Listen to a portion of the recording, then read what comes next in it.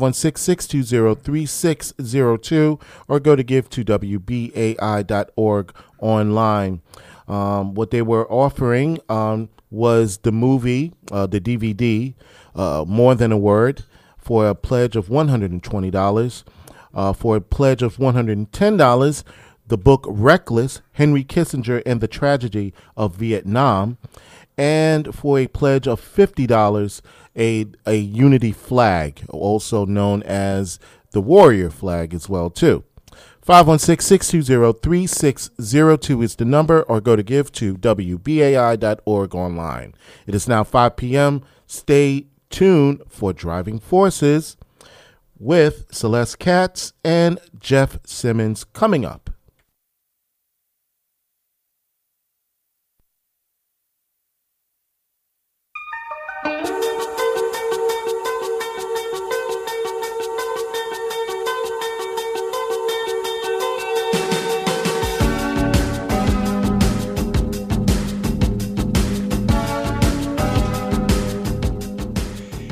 Good afternoon and welcome to Driving Forces, a weekly show where we want to hear from you about the politics and policy issues that matter. Driving Forces is not only about our government leaders and the agencies and organizations that drive the nation's agenda, but it's about you, the people who drive conversation and advocate for change. And we have been seeing a lot of that in Washington, D.C. in recent weeks. I'm Jeff Simmons, and today, again, my lovely co-host is Celeste Katz, who last week had been in Washington, D.C. the day of the hearings. Celeste is a reporter for Glamour magazine, and we did a wonderful call-in with her while she was down here, so we'll get a quick recap from her as well. But remember, this hour, after our special guests, we will have an opportunity for some call-ins. So our call-in number is 347-335-0818. And one other item, as Reggie just let you know a short while ago, it is Pledge Month.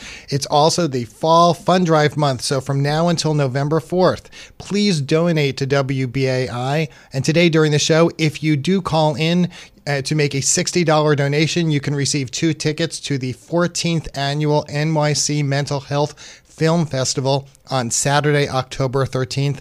This is the largest festival of its kind. And as Reggie also just let you know, also you can go to give2wbai.org. Celeste, welcome. It is a pleasure to be here with you as always, Jeff. And yeah, last week was pretty incredible. It was good that we were able to connect here through Reggie, our wonderful engineer. Hi, Reggie, and talk about what was going on. It was really an amazing day to be in Washington. Certainly a lot of action there today. It looks like we are coming up on a vote. Whether you are happy about that or not happy about that, we may have a new Supreme Court justice coming up very soon. Let us know what you think. 347-335-0818. So I guess we're going to go quickly to our first guest. We will have, in a short while, we're going to have Congresswoman Carolyn Maloney on. And just so you know a little about her, she was elected to Congress in 1992. She became the first woman to represent New York's 12th district. And the many pieces of law she authored included the Debbie Smith Act, which increased funding for law enforcement processing of DNA rape kits, as well as legislation targeting human traffickers. I've worked with her a number of times in the past. She also was instrumental in authoring the Credit Card Holders Bill of Rights, and she was the chief sponsor of the Zadroga Act and secured millions. Now, New Yorkers know about this. She secured millions of dollars for the Second Avenue subway, which is close to your heart, Celeste. Yes, very much so. Carolyn Maloney certainly is our Congresswoman, and before that was a member of the City Council, I believe. In fact, I have to check this, but you can check when we get the Congresswoman on the line. I believe was the first sitting City Councilwoman to give birth while in office. So, a very good person to talk about on women's issues in a number of regards, and somebody who's always felt very, very strongly, particularly about the Equal Rights Amendment, equal rights for women. Has even written a book about her work in that area as well. So that's something we can talk to her about. But Carolyn Maloney will have some interesting stories for us, I think, considering where she was during that pivotal hearing last week. Yeah, well, you were outside covering the protests. We were watching on screen, and you could see her sitting a few rows behind Kavanaugh. Yeah, she was. Who was she with again? I'm trying to remember. Was she with somebody? Was she? I feel like. I don't know. I feel like. What's that young lady's name? Is it Alyssa Milano? Alyssa I believe. Milano. Alyssa Milano, I believe. Yeah, who's actually somebody that that I did have an interesting conversation with about the Kavanaugh confirmation for Glamour magazine at Condé Nast. That's where I work, where I cover politics, and somebody who is among a number of well-known women who have. Made public statements during this confirmation process about their own past histories with sexual assault and sexual harassment, and that's something that we're going to be talking about on the program as well. We have some other special guests coming up later in the hour, but certainly this has been a pivot point in a lot of ways for people who are survivors of sexual assault, people who are considering coming forward. You could say it's a turning point perhaps for the Republican Party, for the president himself. We are obviously right in the middle of a big midterm election season. So again, in between our guests here, if you want to write the number down, write it down, 347-335-0818. That's how you reach us here on Driving Forces on WBAI FM 99.5. And it's been interesting watching the fast-moving developments this week with the FBI investigation, and now it seems as of this afternoon that Republicans are signaling or expressing a lot of confidence that this is going to go through and that they could vote him out, out of the committee by this Saturday, in fact. Yeah, they're talking about, and there's, a lot of things going on. They may be even developing literally as we are here speaking on the air, but they are talking about possibly some late night moves. A lot of people are concerned about this, and they're saying, well, look, there was a decision to reopen and expand the FBI background check, the investigation. Why are we moving so quickly? So I believe we have Congresswoman Carolyn Maloney on the line. Welcome, Congresswoman, to Driving Forces. Hi. How are you? Fine, thank you. It's a pleasure to have you on the program, Congresswoman. We were talking about your many accomplishments and a lot of your work between women's rights to the Zadroga Act, the Second Avenue subway, protection for for credit card holders and stuff. But what we're talking about today, specifically, obviously, the controversy surrounding Supreme Court nominee Judge Brett Kavanaugh, and we're excited to have you on the show, especially because of your personal experience. Where were you during those pivotal hearings last week? Well, I was there. If I wasn't voting on the floor, I was there, and it was riveting. There were a lot of emotion in the room, a lot of suspense, really raw feelings, and it was doubly painful to me to hear her testimony, which was so authentic and so feeling, because I've heard the same testimony from so many women, literally hundreds, thousands of women have told the same story of being assaulted, not bringing it to the authorities or to anyone, because then they are victimized themselves again, and it becomes a torturous, terrible experience, not only because of the assault, but how they're treated afterwards. I'm really curious because of the fast-moving developments, and it seems like the Republican members of the Senate Judiciary Committee are expressing more confidence that this is going to move through. Do you feel that the FBI did a thorough investigation, or believe that the White House might have even stymied it from doing a thorough one? Well, I've said from the beginning, I feel that it's very much of a rigged process. Not only did they not have a FBI investigation, the one that they finally had, because the public demanded it, had all kinds of restrictions on it. They only interviewed Judge Kavanaugh's friends. They didn't interview the scores of people, dozens of people who called in and wanted to be interviewed. They did not even interview Dr. Ford or Judge Kavanaugh. So those that had information that could be damaging, they don't interview. They interview his friends. Also, I found it very troubling that they never released all of his documents. If you compare him to Kagan, Justice Kagan, she released 99% of her documents, put them on the Internet. But a very small fraction of his were released. So it was in many ways a rigged process, and the president said he would give them full reign. They had very little reign to do what they should be doing, to talk to everybody involved. And I'm just very upset about it. I feel that they are pushing for a vote. I don't believe that they would push for a vote unless they thought they had the votes. And we can't vote for the members of the Supreme Court, but we can change the document that they're interpreting. And we need to amend the U.S. Constitution to include the Equal Rights Amendment, which would help protect women and mandate gender equality now. Right now, if women bring charges, they become victimized. We've had Supreme Court cases where there was no question. The rapist said, yes, I did it. It goes to the Supreme Court. It gets thrown out. We need to put women into the Constitution so that they can have a leg to stand on in enforcing protections from themselves in sexual assault.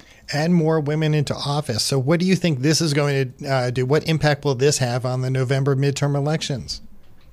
I think it's going to have an absolute huge impact on the midterm elections, because women are seeing how they're being treated, and I think that this crystallizes issues for women in ways that nothing else have. The Me Too movement can take you only so far. You need to get the force of law between things, and I think that it shows very clearly that elections have consequences.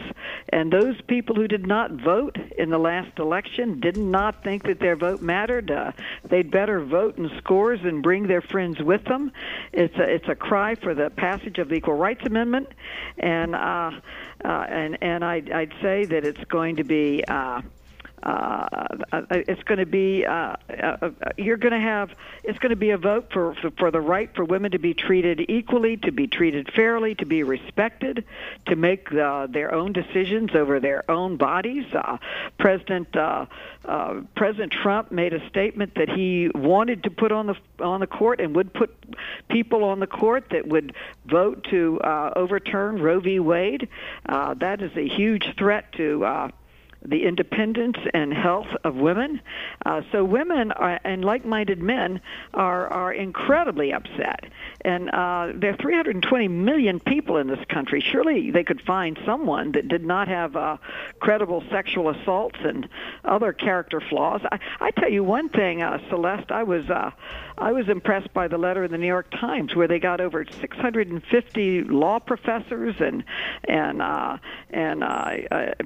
specialists in the law, that Republicans and Democrats all saying that he lacked the judicial temperament to be on the court, and I think it's a low day. I think people are upset. They're marching, and I believe they'll march into the booths to vote. Well, that's one thing I wanted to ask you about. You went over a couple of the details of this just a minute ago, but if you could elaborate on that. And if you're just joining us, by the way, here on WBAI, this is Driving Forces with Jeff Simmons and Celeste Katz. We are speaking to Congresswoman Carolyn Maloney about the Supreme Court nomination of Brett Kavanaugh. So, Congresswoman, what if this actually gets pushed through? The Republicans are successful, and Judge Kavanaugh gets on the court. Now, there were people even before the sexual assault allegations came out. There were a lot of people who had issues with him in a variety of ways, in terms of reproductive choice, in terms of the approach to immigrants, in terms of executive power. What do you think it's going to look like for America if he actually becomes our next justice? Well, one thing we can't control is who the Republicans nominate for the Supreme Court. But we can work hard on constitutional amendments and changing the document.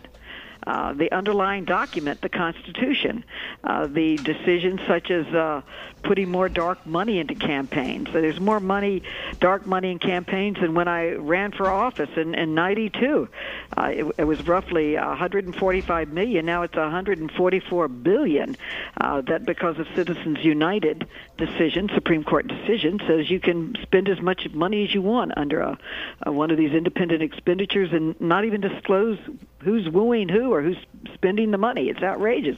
The only way you're going to change that is with a constitutional amendment.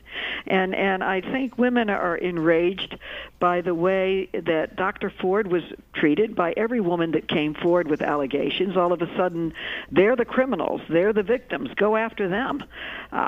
What did Dr. Ford gain from this? Kavanaugh was talking about how he's been so wronged. Let's look at what she's gained from it. She had death threats. She had to move her family twice. She's not being paid one item for it. It's not advancing her career. It's probably hurting her career.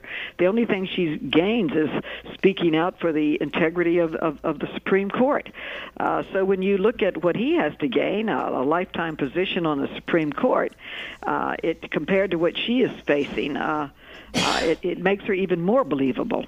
And Congresswoman, just to follow up on that, and this was something I had written a little bit about in Glamour magazine, where I'm working now. Although I know you back from when I was at the Daily News. Jeff here, also an alum of the Daily News. Oh, really? But, that's great. Yeah. So when you talk about how much it has cost Dr. Ford to come forward and talk about these things in an extremely public way, basically to the entire world by doing this in public testimony.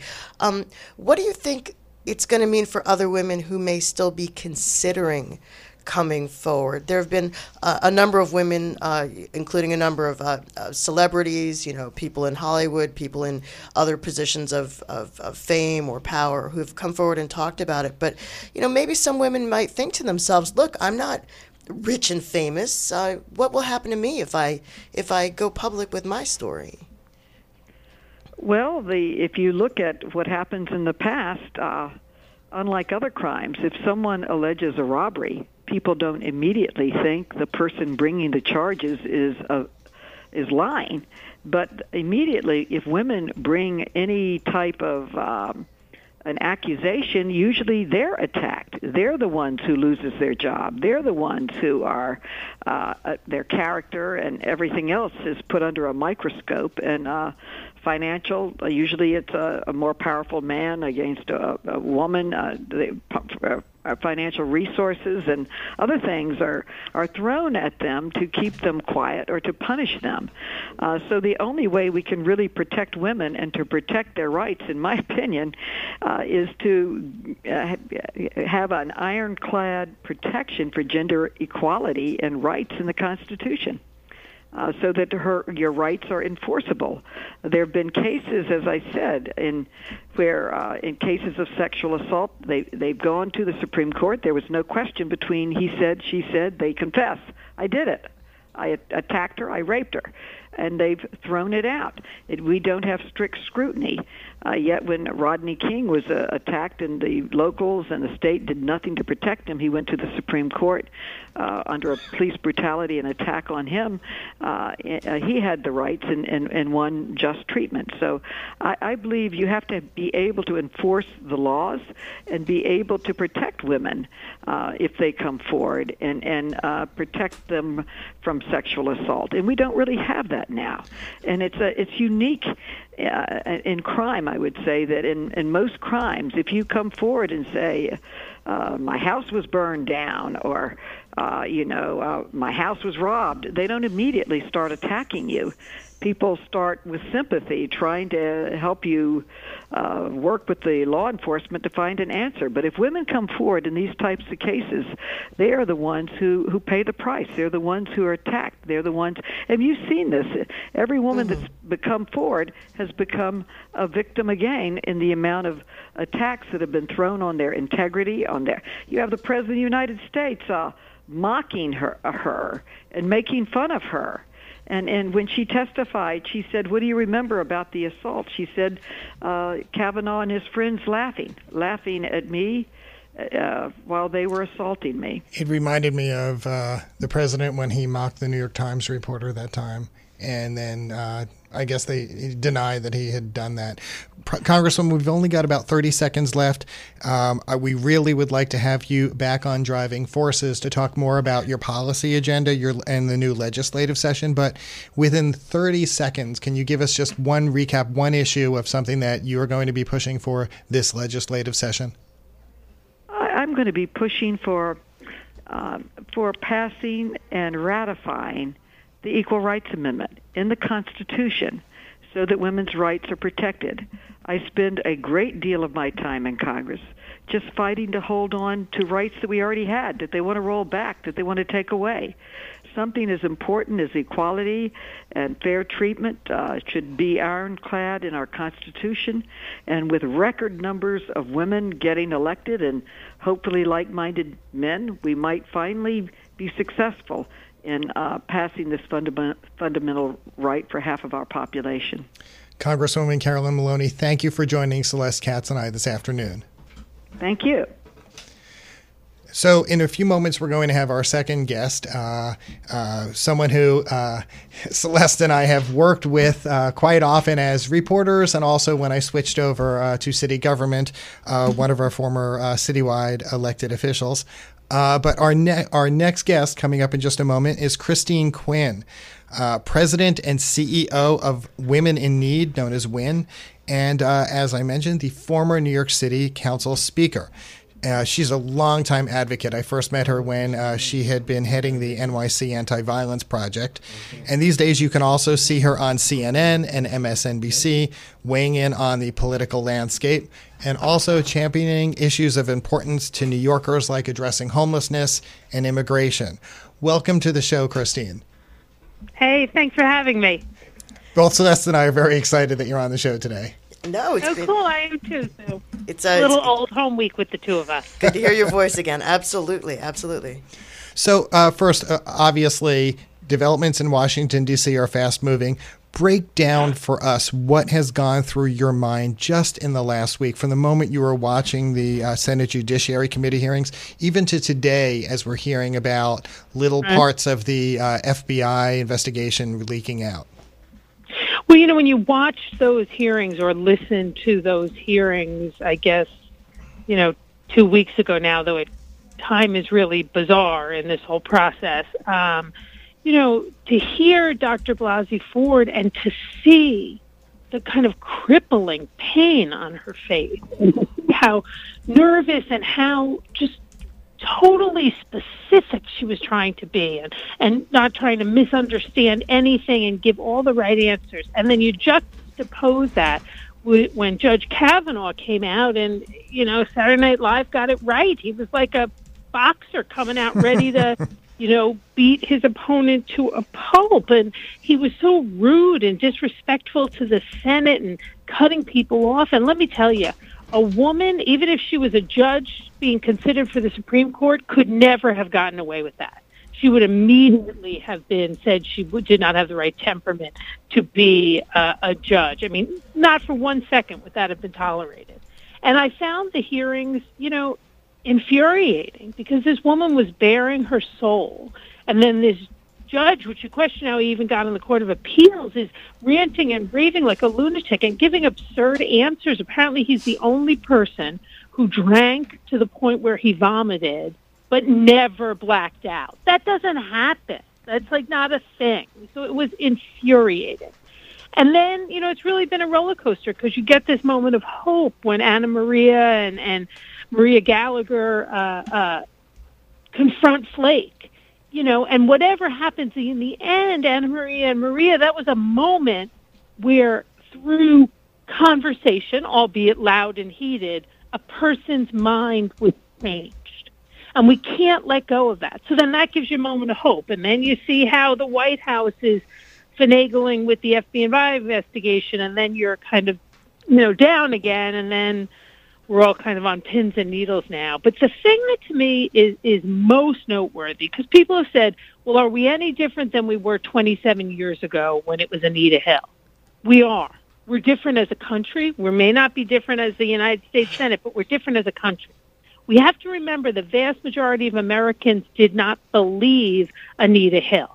The vast majority of Americans, so much so that they took over one of the Senate office buildings today, believe Dr. Blasey Ford. And that is a incredibly significant difference that we all really need to hold on to and be proud of, because it's almost 3 decades of work on these issues and tremendous activism recently that has brought that to bear.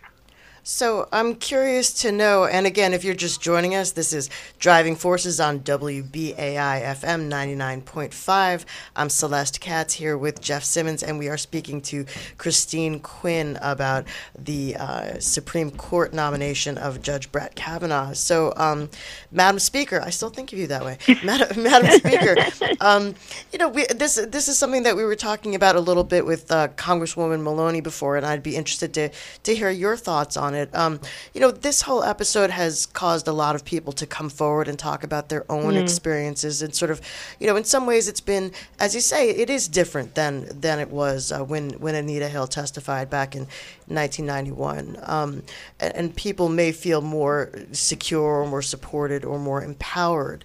But there are some people who are looking at essentially the price that Dr. Ford has paid for coming forward, regardless of whether Judge Kavanaugh gets confirmed or not, and say, you know what, that's not something I can deal with in my life right now. Where do you think this is going to, end up landing for us in terms of how it affects, everyday women who maybe are considering whether they should speak up or not?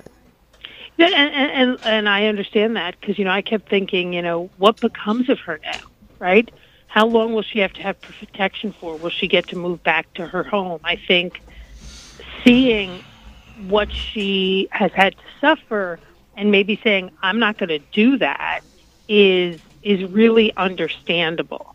But, I've never been the victim of sexual assault or anything like that, so I can't speak from personal experience, and it's not the same thing.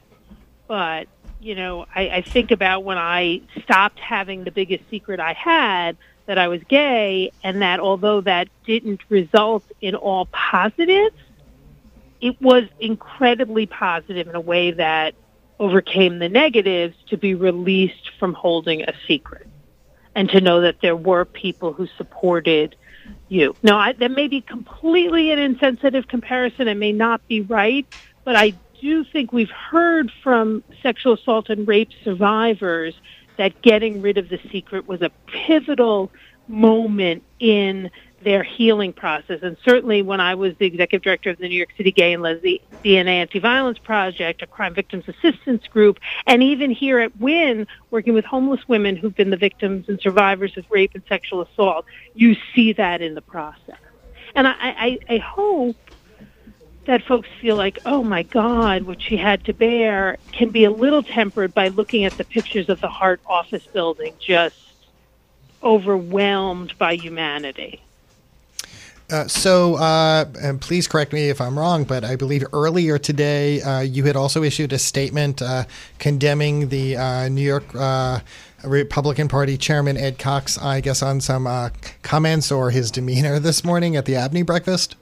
Right. So he stood up, which has happened at the Abney breakfast never, and heckled the governor around the issue of Kavanaugh and Dr. Blasey Ford. And, what I take from that, aside from that, he's clearly rude and ruder than anybody has ever called me, in actuality, playing it out there at Abney, that Ed Cox and the Democrat and the Republican Party in New York support Kavanaugh. They support this appointment. They support Donald Trump. And so that's the statement that, and the umbrella under which all the Republican candidates who are running for election in November, that's the umbrella they all stand under. And it's disgusting. And New Yorkers need to know, you may like this candidate, you may like that candidate who's a Republican, but their leader and their leaders support Kavanaugh and support Trump. And I think when the governor called the chair of the Republican Party, Mr. Cox, mini-me Trump, he was correct. What kind of, if Kavanaugh is confirmed and becomes our next sitting Supreme Court justice, what's going to happen with our rights? It's a bad prospect. I can't be. I think it's important that all of us hold on to optimism in this time, but it's very bad. There's no question. It's very bad.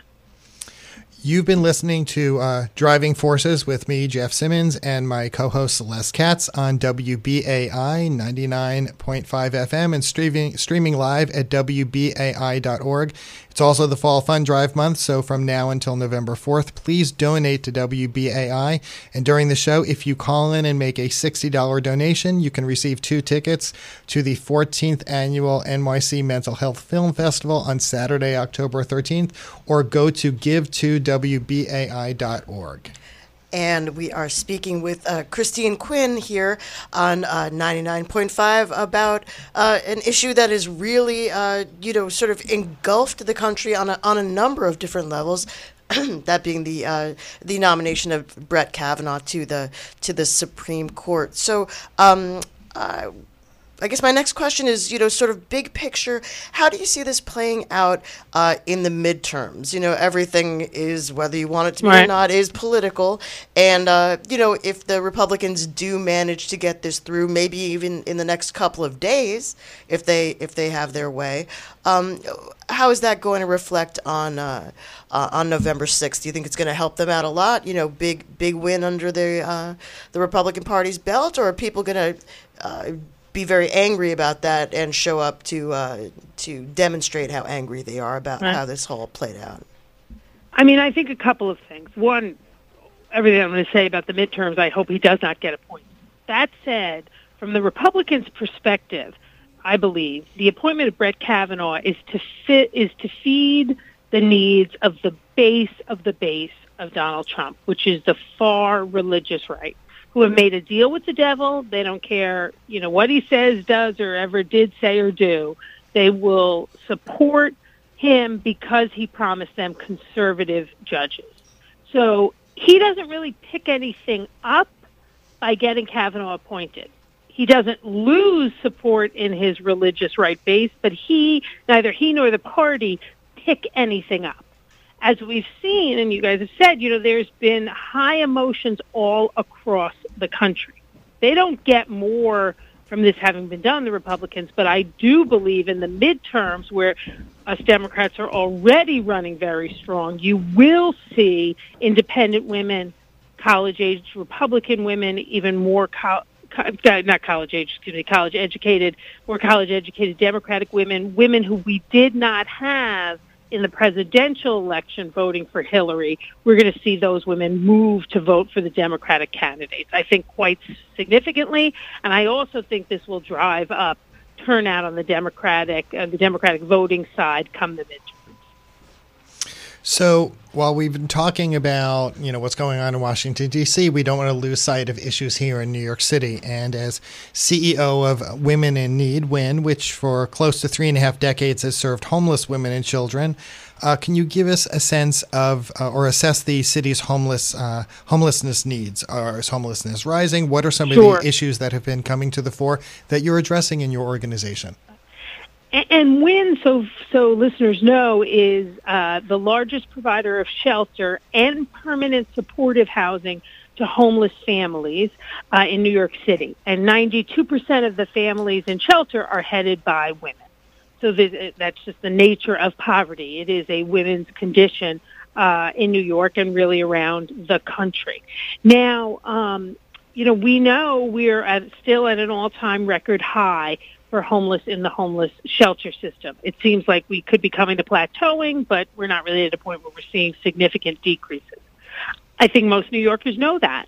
What most New Yorkers don't know, and I'll be honest, I didn't know till I started applying for this job, is that 70% of the people in shelter tonight are families with children. 70%. 25% of the people who put their head on a pillow in a shelter tonight are 5 years of age or younger. So the face of homelessness is single mothers and their little children.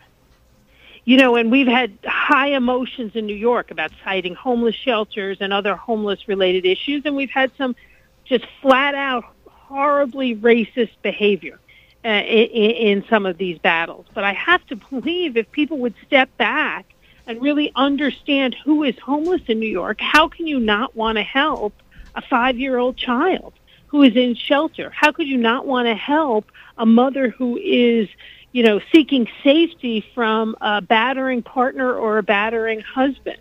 I think New Yorkers need to come to understand who they're saying no to when they say, we don't want homeless in our neighborhood.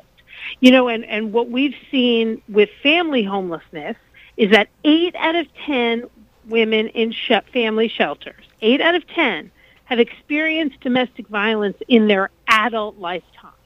So domestic violence is a huge driver of families into shelter. Now, the first and second reason are always domestic violence and eviction. Now, 51% of our mothers come to shelter working, but they've been evicted. So this idea that homeless people are lazy, they don't want to work, that's not true. It's just they're stuck in, low-wage, minimum-wage jobs that don't give them enough resources or support to pay the rent and support their families. That's why at WIN we've created really a one-of-its-kind income-building program. We don't call it job training because so many of our mothers have jobs.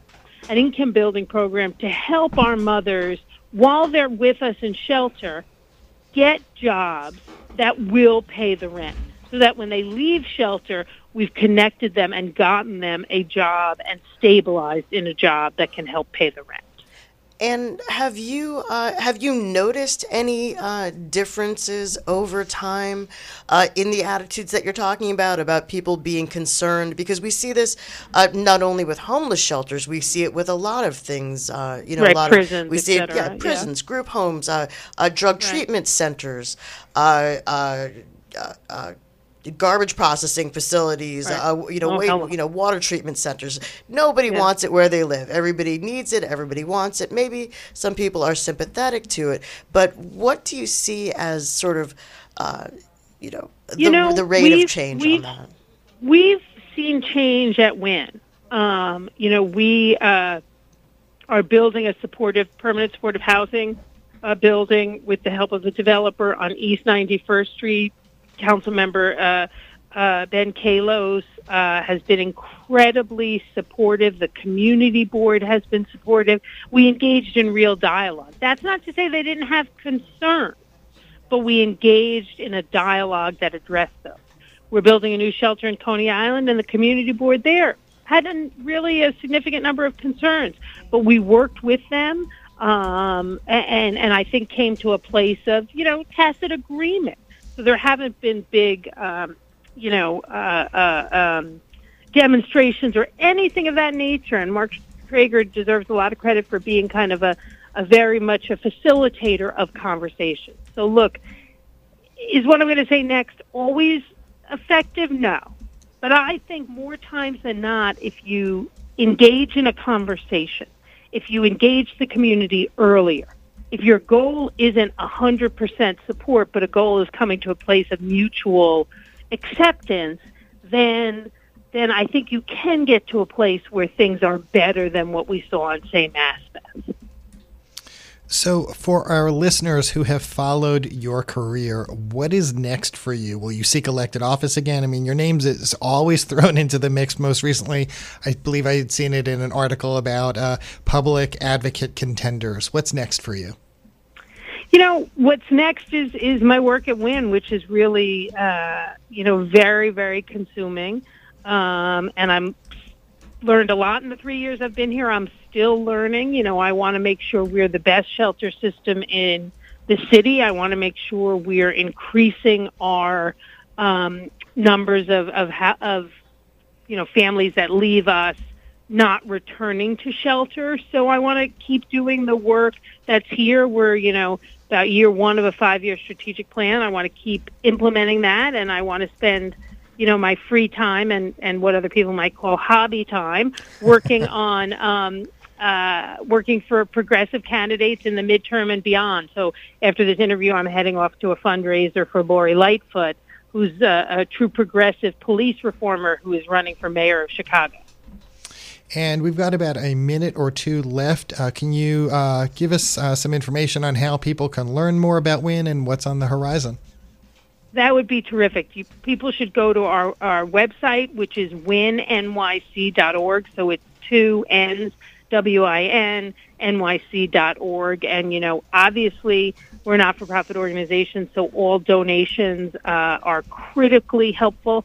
We also need volunteers. We have about 2,000 volunteers right now. Some come through civic groups, corporate structures, some individuals, and they are really critical to helping our programs run, particularly the ones for our children around the camp that we run for children. So if people go to the website, and if you don't know how you could help, just sign up, and trust me, we will find a way. And we are getting into near that Giving season and Giving Tuesday. Yes.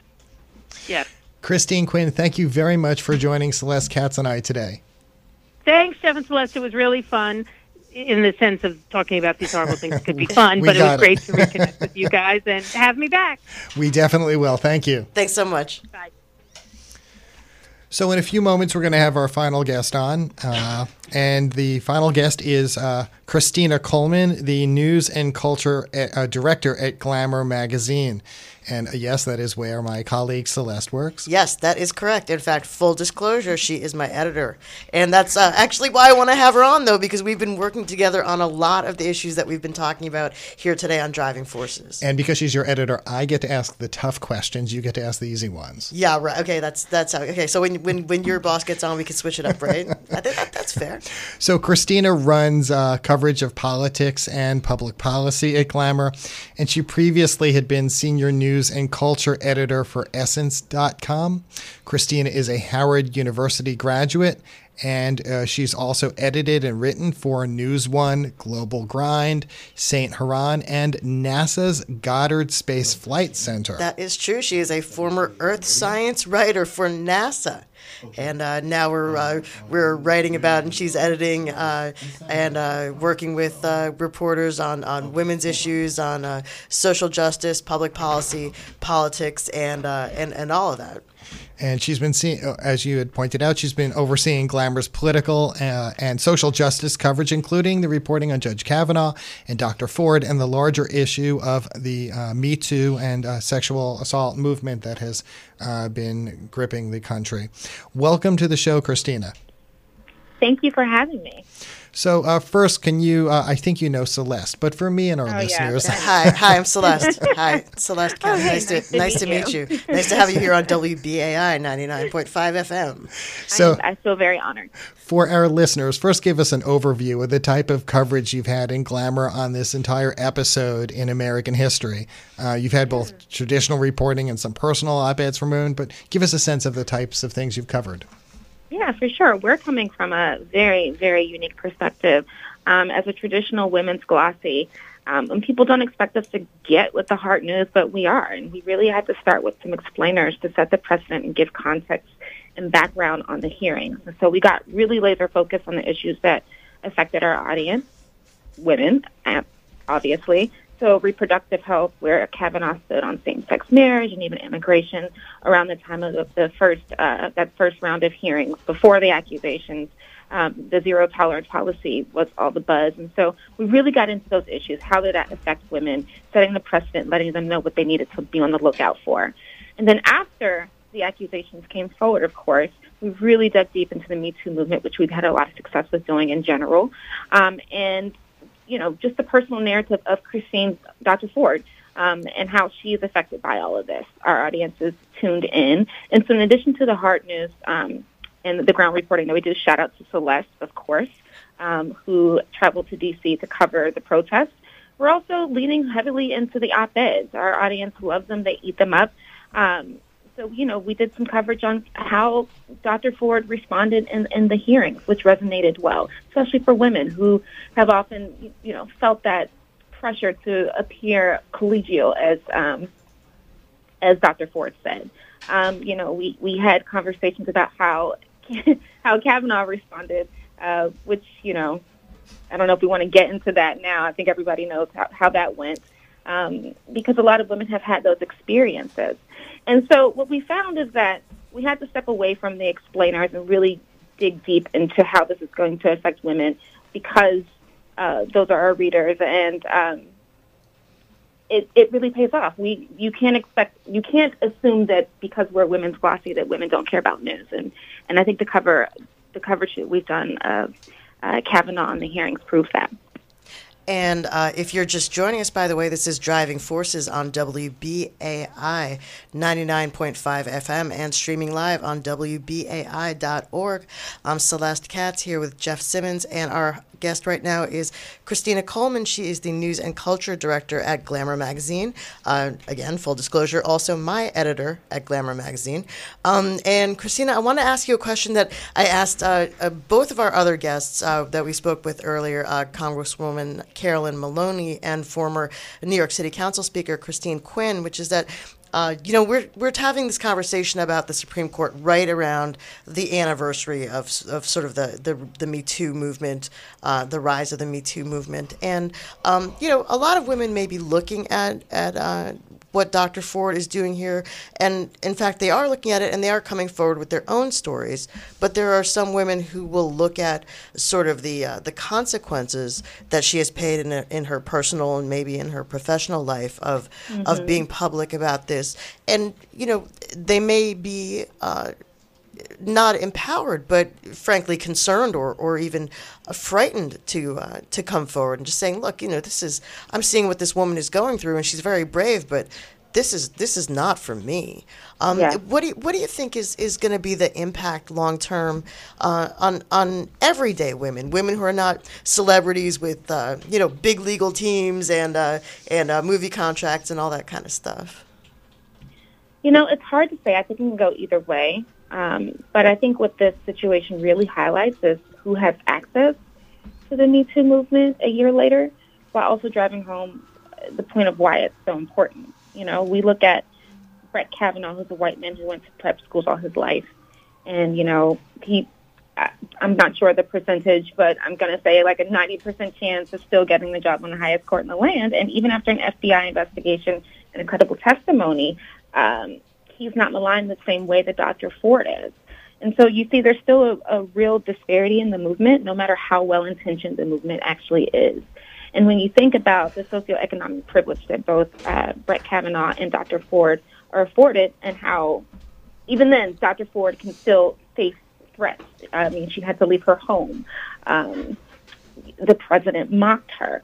And so I can't say for sure what this is going to do long-term for the movement, but I do think that it highlights just how important it is that every woman has access to it, and that there's still so much work to be done in the movement to protect survivors of sexual assault and give them the space to tell their stories. That's kind of interesting. If we could just stay there for 1 minute on that issue. The idea of talking about women's rights or women's issues. It really is not monolithic, and there are big differences, as you point out, between whether women can comfortably do this, and it might be an issue of race. It might be an issue of, socioeconomic status, educational attainment, age. Maybe is it different for younger and older women, and maybe over the arc of your career, and certainly over the arc of mine, which is much longer. Going back to when we used to chisel the stories into stone tablets as opposed to putting them on the web. Yes, I have no idea how I ended up as Celeste's editor. A bet, lost a bet. Yeah, but sort of like in the scope of just what you've seen in your career in news, do you see big differences between how, say, women who are in their 20s or 30s now and women who are in their 30s, 40s, 50s now are responding to this, or are even responding directly to Dr. Ford? Or do you see some differences, some similarities? I think if there's a difference, I think it might be in how they're responding online. And I think if you are younger, if you're in your 20s and you know how to really harness the power of social media, it could feel like a safe space for you. And for so long, we didn't have the language to really describe what Dr. Ford went through, right? So date rape wasn't really even a term in the early 1980s. And so what I think you'll find is that the younger generation, millennials, Gen Xers, I don't even know it's Gen Xers, right, guys? Yeah, where they, sadly, oh God, now I'm making a public disclosure on the radio. Gen X, I don't know. Gen X, and then I think millennial. I think now we're either on Gen Z or is it like Gen Z, I think something like that. But I think that they're more apt to use social media to come forward. Because they know how to harness that power and create those safe spaces, and they have the language to do so. We're still grappling with what consent means, and it's 2018. But at least this generation does have a better understanding of it, and they can verbalize it and articulate it in a way that I don't think Dr. Ford's generation was able to do. And so they're able to come forward, and so they're responding in a very different way. I think that you even see that the men of this generation, this younger generation, are responding in a different way, and that makes me very hopeful about where we are when it comes to sexual assault reporting. But then I look at the hearings, and it's a little disheartening to see that we still have to fight against some forces that will, discredit a woman and not believe her very credible testimony.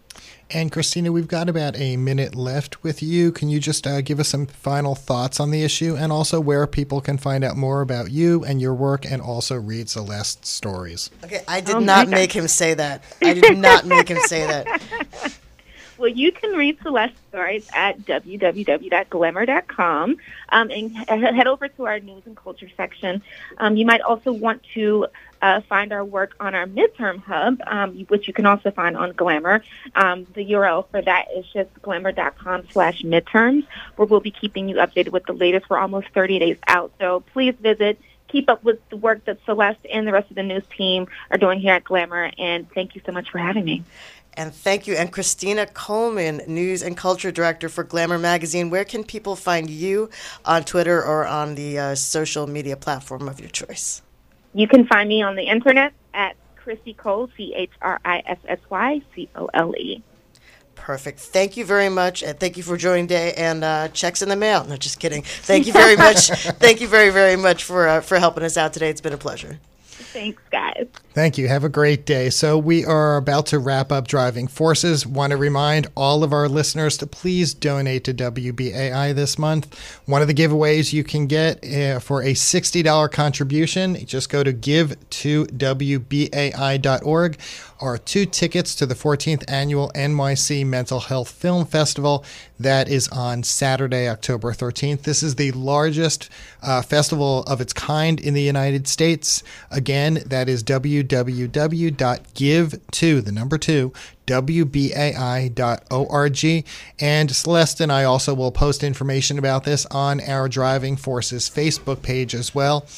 Celeste, any final thoughts? Got about a minute left. Yeah, I have a question, which is I'm now a BAI buddy. As a matter of fact, I became a BAI buddy in the name of this show, Driving Forces. Can we ask people, am I allowed to ask people to do that on the air? Absolutely. Oh, yes, you can. Reggie says yes. Double approval here.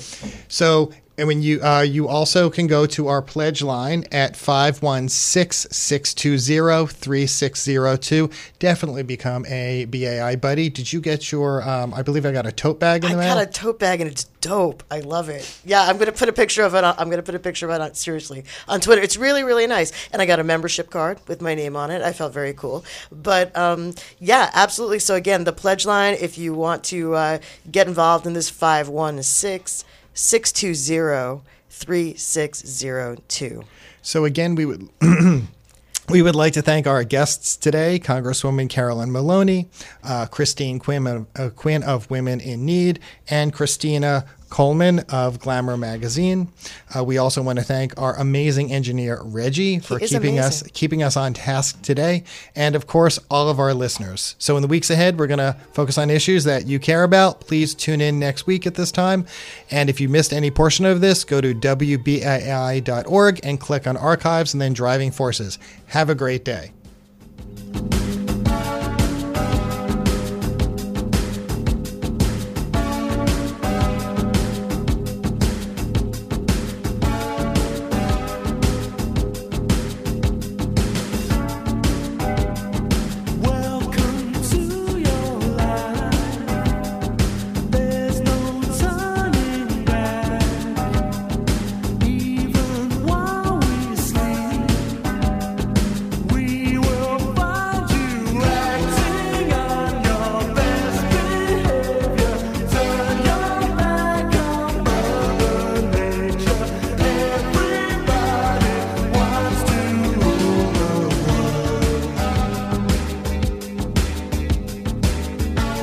Hello, WBAI members. It is once again time for your local station board election.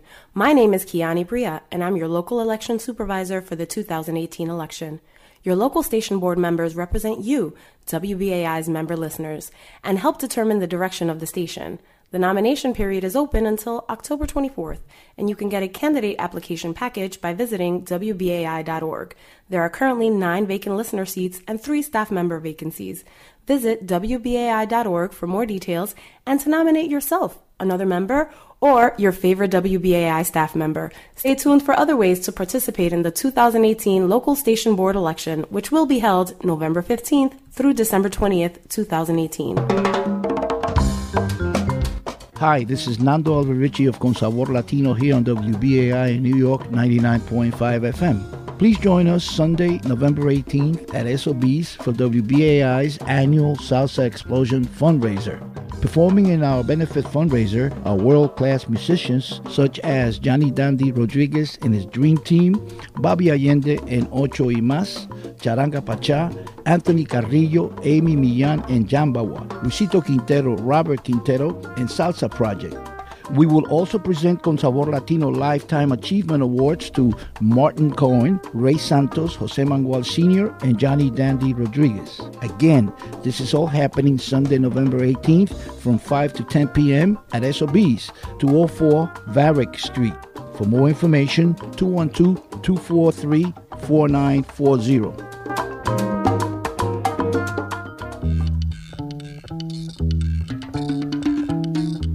Ladies and gentlemen, please join the award-winning Midnight Ravers on Friday, October 5th, 2018, from 12 midnight to 2 a.m. for our marathon special, Curtis Mayfield, Keep On Pushin'. We'll present this Grammy-winning Rock and Roll Hall of Fame inductee and social commentator like never before. And you'll understand why he's a well-respected musician and businessman, not only in America and the UK, but in the Caribbean as well. So be sure to tune in and show your financial support. Again, that's Friday, October 5th from 12 midnight to 2 a.m. for Curtis Mayfield, Keep On Pushin', only on WBAI in New York, 99.5 FM. Miss it and hate yourself. The Midnight Ravers, where every show is a special.